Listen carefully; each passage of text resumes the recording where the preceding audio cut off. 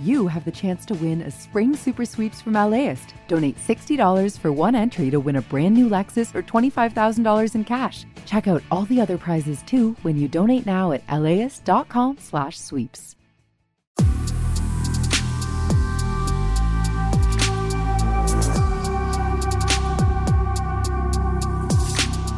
Hi, this is Larry Mansell, host of Air Talk on KPCC.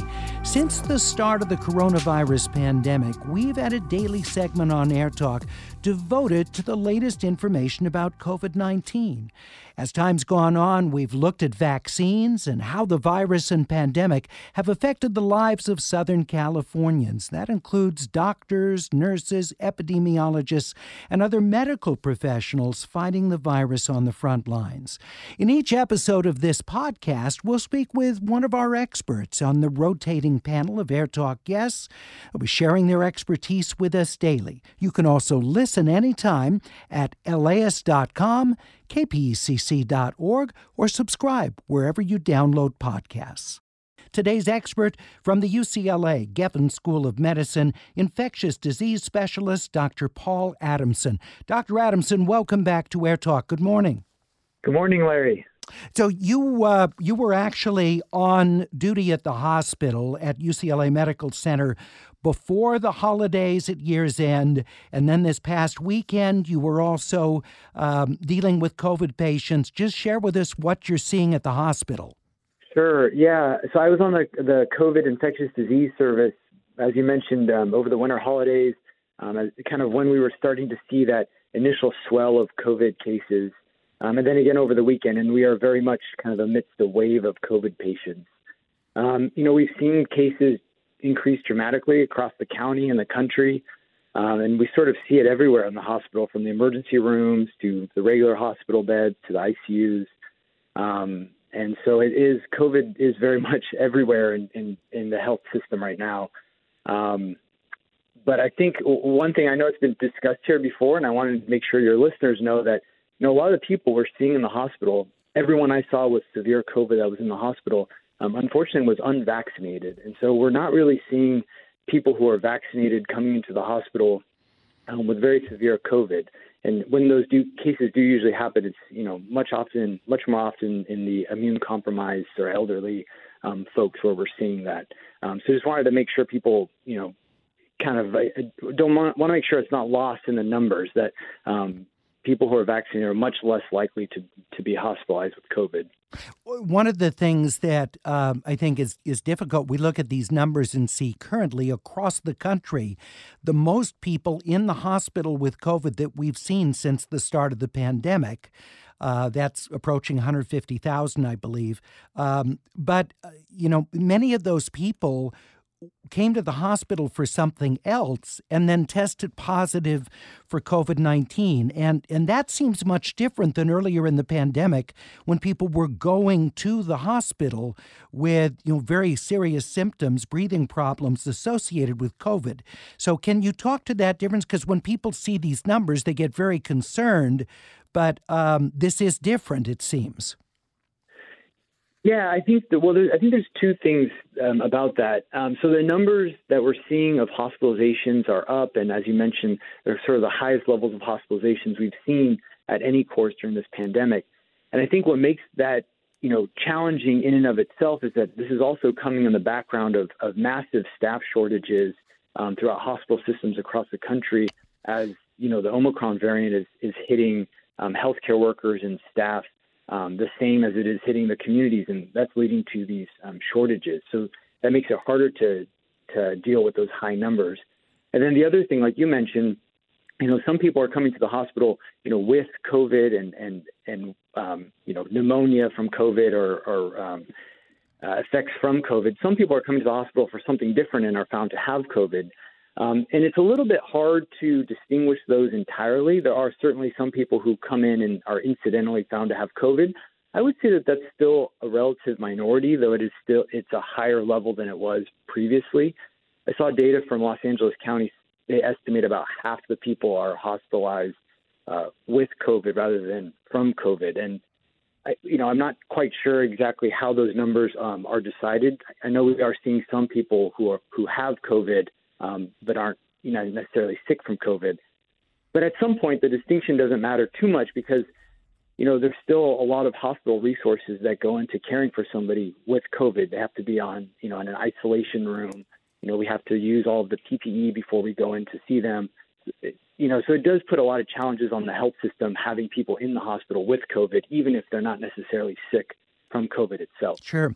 Dr. Adamson, also wanted to ask you about the staffing because, as you mentioned, so many hospital personnel have tested positive for COVID or had symptoms, have not been able to work as a result of that. So you're getting hit with a surge in patients at the same time staffing has taken a hit. But at least those people are going to be coming back around a week or so after they're out, maybe 2 weeks. But what about people who've just, retired? One of the things we've heard some of our medical experts is, there some nurses, for example, getting kind of close to retirement age, decided rather than meeting the mandate for vaccination to just decide to leave the profession. Plus, they're burned out. Those are people you're not necessarily going to get back. And do you have any sense how big of a hit UCLA Medical Center has taken with that kind of loss? It's a good question. It's been brought up before. I'm not quite sure how much of a hit that is for the UCLA health system. My suspicion is that most people, more than 99% of certainly of physicians and a large, majority of people were receiving of the vaccines. And I don't think the vaccine mandate is actually leading to a lot of people leaving the health system. I do think that, it's been a really challenging 2 years. Through the health system. And I do think that's led to a lot of healthcare worker burnout. And maybe people were closer to retirement and they decided to retire earlier than they would have normally done. So it's certainly a challenge for healthcare workers out there. And, but I do think that this is sort of what we're here for. And I'm still very much inspired, going to work over the weekend. I'm very much inspired by all the hardworking people that I work with throughout the hospital system, from anything from the environmental staff and food services to the MAs, respiratory therapists, nurses. It's been a tough years for everyone out there, and these people are still showing up and working hard and making sure we're able to care for as many patients as we possibly can. So very inspiring. It's just it is kind of a reminder for the community that there's a lot of strain on the healthcare system, and anything that we can do in the community to reduce the spread and reduce the pressure on the hospital system would be very much appreciated. We're talking with Dr. Paul Adamson, who's a professor at the Geffen School of Medicine at UCLA, infectious disease physician. We're at 866-893-KPCC, 866-893-5722, or email us at atcomments@kpcc.org. Please include your location and your first name. We also ask, please don't direct questions to us that are highly specific to your medical condition that have a lot of moving parts to it. Better to ask questions that are going to be relevant to a wider swath of the audience than would be highly specific to you. That would be a good question to ask your healthcare provider instead of Dr. Adamson. 866-893-KPCC. Dr. Adamson, we've been getting a lot of questions about testing, the at-home quick antigen tests versus the PCR tests. I know that you've been hearing confusion on the part of patients who've been asking you and your colleagues at UCLA about this. So, let's quickly go through this. What does the antigen test do, and what are its advantages versus PCR? Sure. Yeah, no, I know there's a lot of confusion out there, and hopefully we can make this a bit more clear. So I think the rapid antigen test is really it's a test that is available for you to take at home, and you can have results in 15 to 30 minutes. The benefit of the test is to, I think where it's most helpful is trying to answer the question, am I infectious right now? Which, as we know, there's a lot of transmission that happens through the community where people didn't know they had an infection. And so it's helpful in determining, am I infectious right now? And you can change your behaviors, avoid public gatherings. You can avoid going and seeing, elderly patients or elderly family members and avoid giving them COVID. So the tests detect high viral loads, and those are associated with infectiousness. And so they're a little bit more useful in helping people determine if they're infectious. So a positive test tells you that you are infectious and you should continue isolation. A negative test tells you you're less likely to be infectious at the time you took the test, but it doesn't necessarily tell you that you don't have COVID. And I think that's an important distinction to make. If people, it sort of depends on the setting in which people are using them. Excuse me. If they are exposed to someone with COVID or have symptoms that could be COVID, a test taken at that time, a negative test might tell you that you're not infectious right now, but it doesn't tell you necessarily that you don't have COVID. And in that setting, a PCR test is actually more helpful for establishing a diagnosis of COVID because it can detect far fewer particles of the virus. So the antigen test is not as useful in that setting if it's negative. If it's positive, you can be sure in that setting that you do have COVID and that you are infectious and you should take appropriate precautions. We have a listener, Elizabeth in Highland Park, said that her ex-husband had COVID around December 24th, stopped having symptoms by the new year, but he's still testing positive on the at-home antigen tests. And so she's wondering, well, if it's showing up on that, how do we determine when it's safe for him to exit quarantine? Again, he goes back to symptoms showing around the 24th. And he's symptom-free now, but still testing positive on the antigen tests. Yeah, that's interesting. We know that. I think this has also led to some confusion. Initially, I guess at some point last year, most of the antigen tests were being used when people were symptomatic, and it was a useful test in that sense to tell you if you had COVID, if you had symptoms of COVID. But what we're learning, both with the Omicron variant as well as given that many people are vaccinated or have some prior immunity, that by the time symptoms are actually starting much earlier in the course of the disease. And that's primarily if you're immunized or vaccinated, it's primarily your body's response to the virus that's leading to the symptoms. Whereas previously, before people had immunity, the virus was replicating at very high levels, causing tissue damage, which was leading to symptoms. So when you had symptoms, you had a very high viral load. But now we're seeing that symptoms start earlier, and the viral load peaks maybe a little bit later than it did previously, which maybe is leading to these antigen tests staying positive a little bit later in the course as compared to symptoms, and maybe staying positive for a bit longer.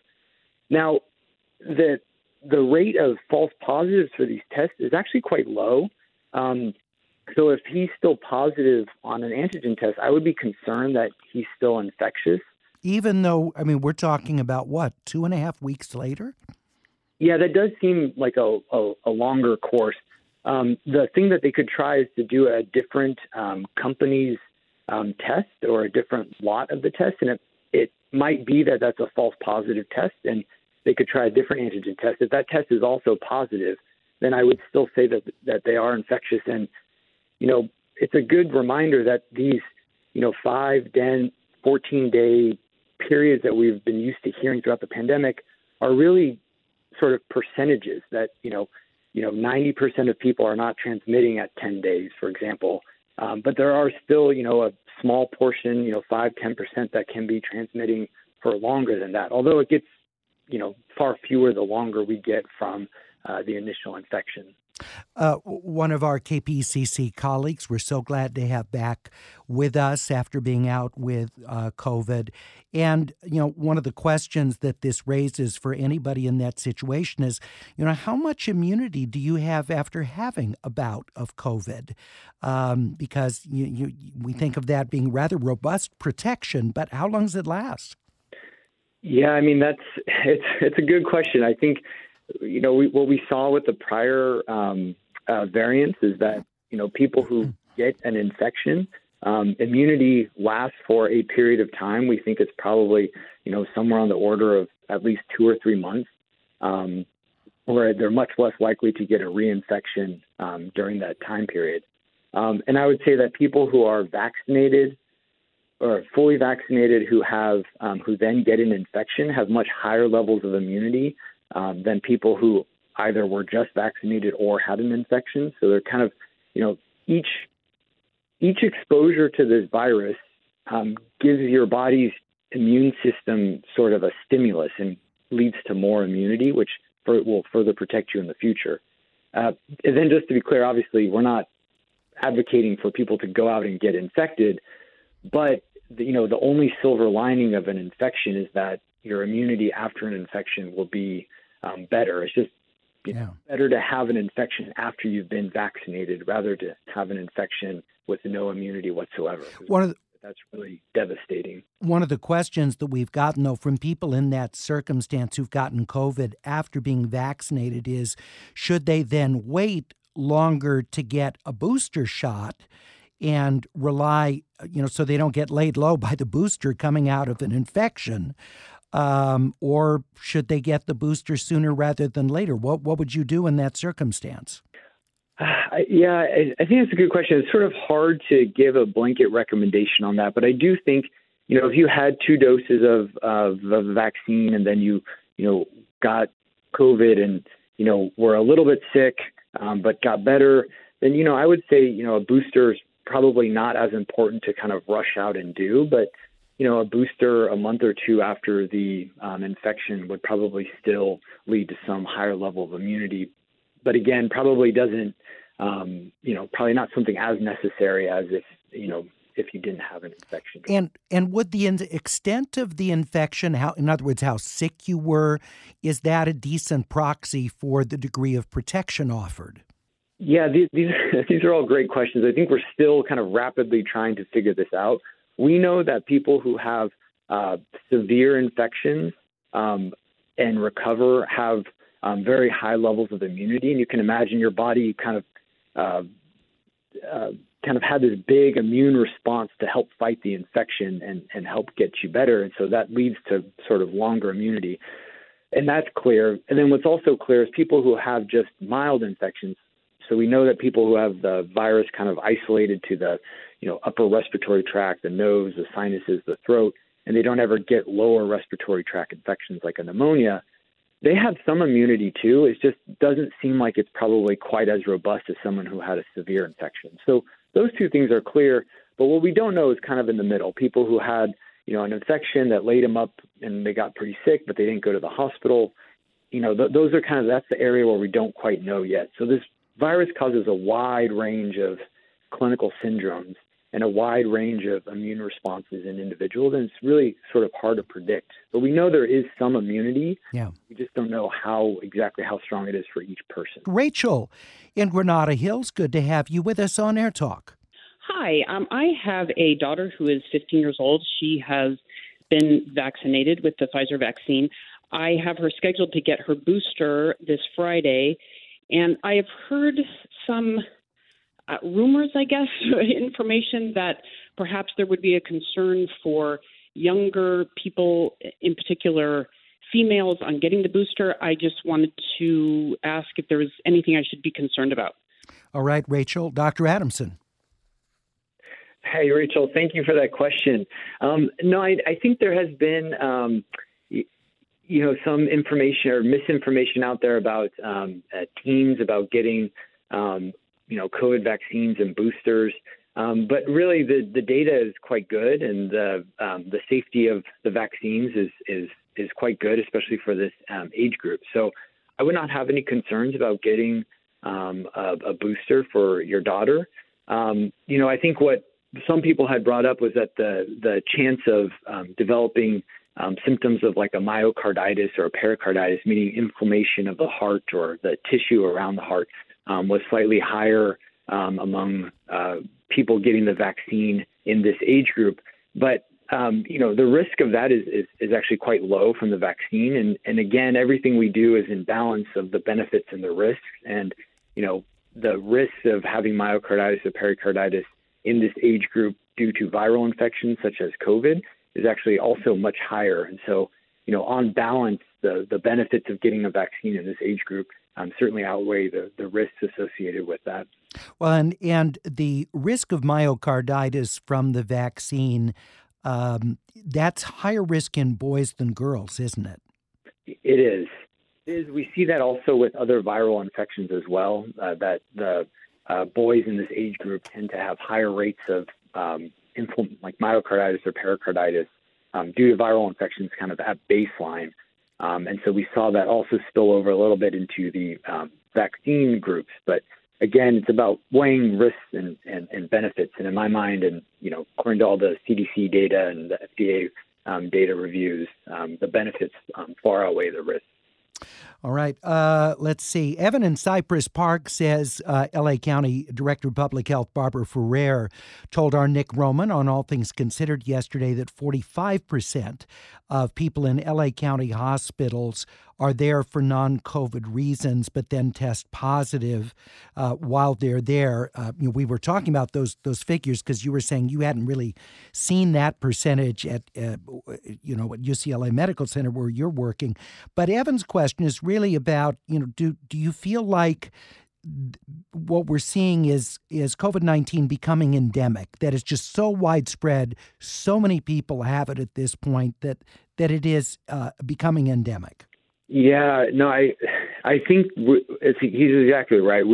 This is very much endemic, and I think there's been a lot of talk recently about getting used to having to live with COVID. That this is something we're going to be living with for a few years, and I think that's true. And I also think it doesn't necessarily. I think when we have all this collective trauma around COVID, and I don't think that means we're going to be going back to lockdowns or cases are going to be as high as they are right now, kind of like throughout time. But I do think the virus is not necessarily going away. It's not going to. I don't think we're going to be rid of it anytime soon.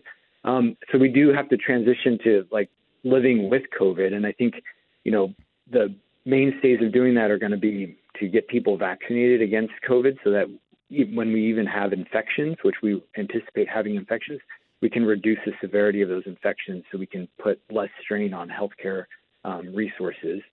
And so I do think that is something that we're going to have to get used to over the next several years.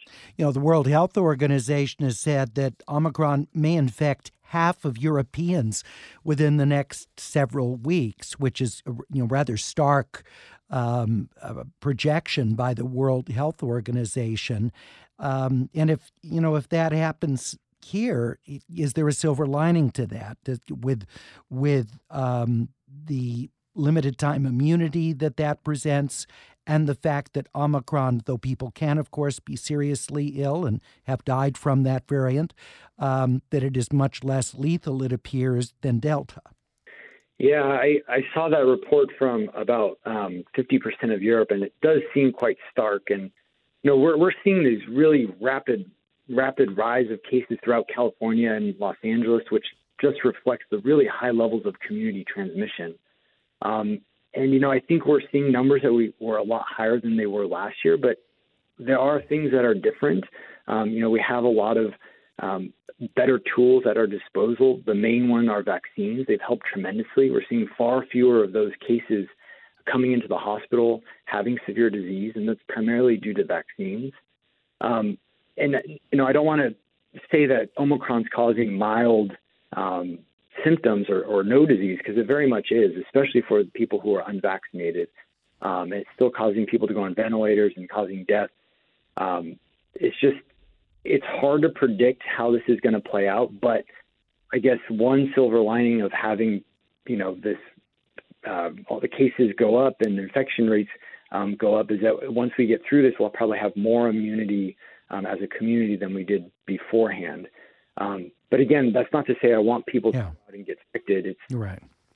Vaccinations are protecting people from severe disease, and if they get infected and they recover, we'll have more immunity. But there's just so much community transmission happening right now that it's really quite unsettling. It's kind of mind-boggling how much is out there right now. Evan, thank you for that excellent question. Adrian in Los Angeles says, I'm a wrestling coach in the LA Unified School District. On Sunday, the district announced a pause on all competitions and a pause on all indoor practices for high school athletes throughout this week.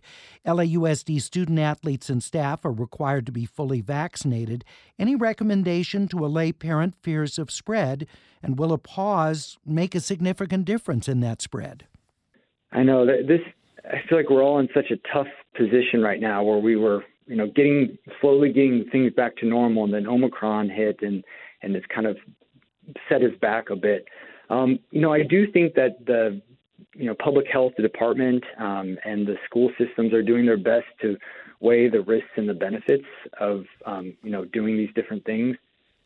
Like we've talked about before, there's just so much Omicron out in the community right now that I think it's kind of on all of us to do whatever we can to try to break the chains of transmission and try to curtail the spread. That's vaccination, it's masking, it's using really high quality masks when you're indoors and around others. It's avoiding crowded indoor settings, and it's through testing. But I think, in this setting related to the question about, in schools and in wrestling, I think, those might be higher transmission activities, and, doing a pause while there's just so much virus in the community can, I think, be helpful for curtailing the spread. And final question comes, where was I? I just lost his question. It was a very good one. Oh, Stephen LaCagnata, he tweeted the question at Air Talk. How much of the error rate from home test kits, false negatives in particular, is from poor nasal swabbing? Or is the procedure so robust it doesn't matter how carefully one swabs? Oh, that's an excellent question. And it was something I wanted to bring up earlier, because I wanted to say that, no test is perfect. There are false positives, there's false negatives with any test that we do. These tests work really well, but it's really important to understand the limitations of the test you're doing. And the home test, but any test, is only as good as the specimen that is collected. So it's really important to ensure good and proper specimen collection. And so it's important that people who are doing home tests read the instructions in their entirety and make sure they're doing a really, really good sample collection so that you can be sure that the results you're getting is accurate.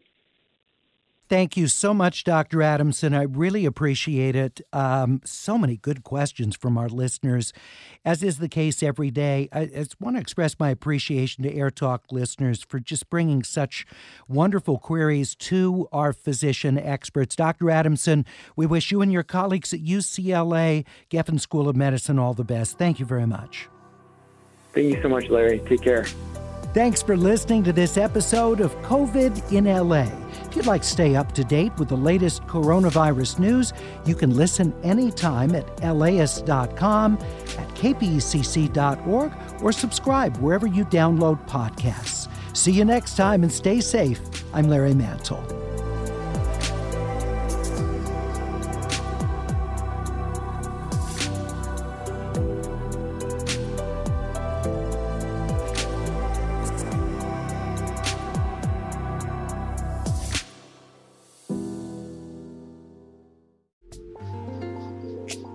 This program is made possible in part by the Corporation for Public Broadcasting, a private corporation funded by the American people.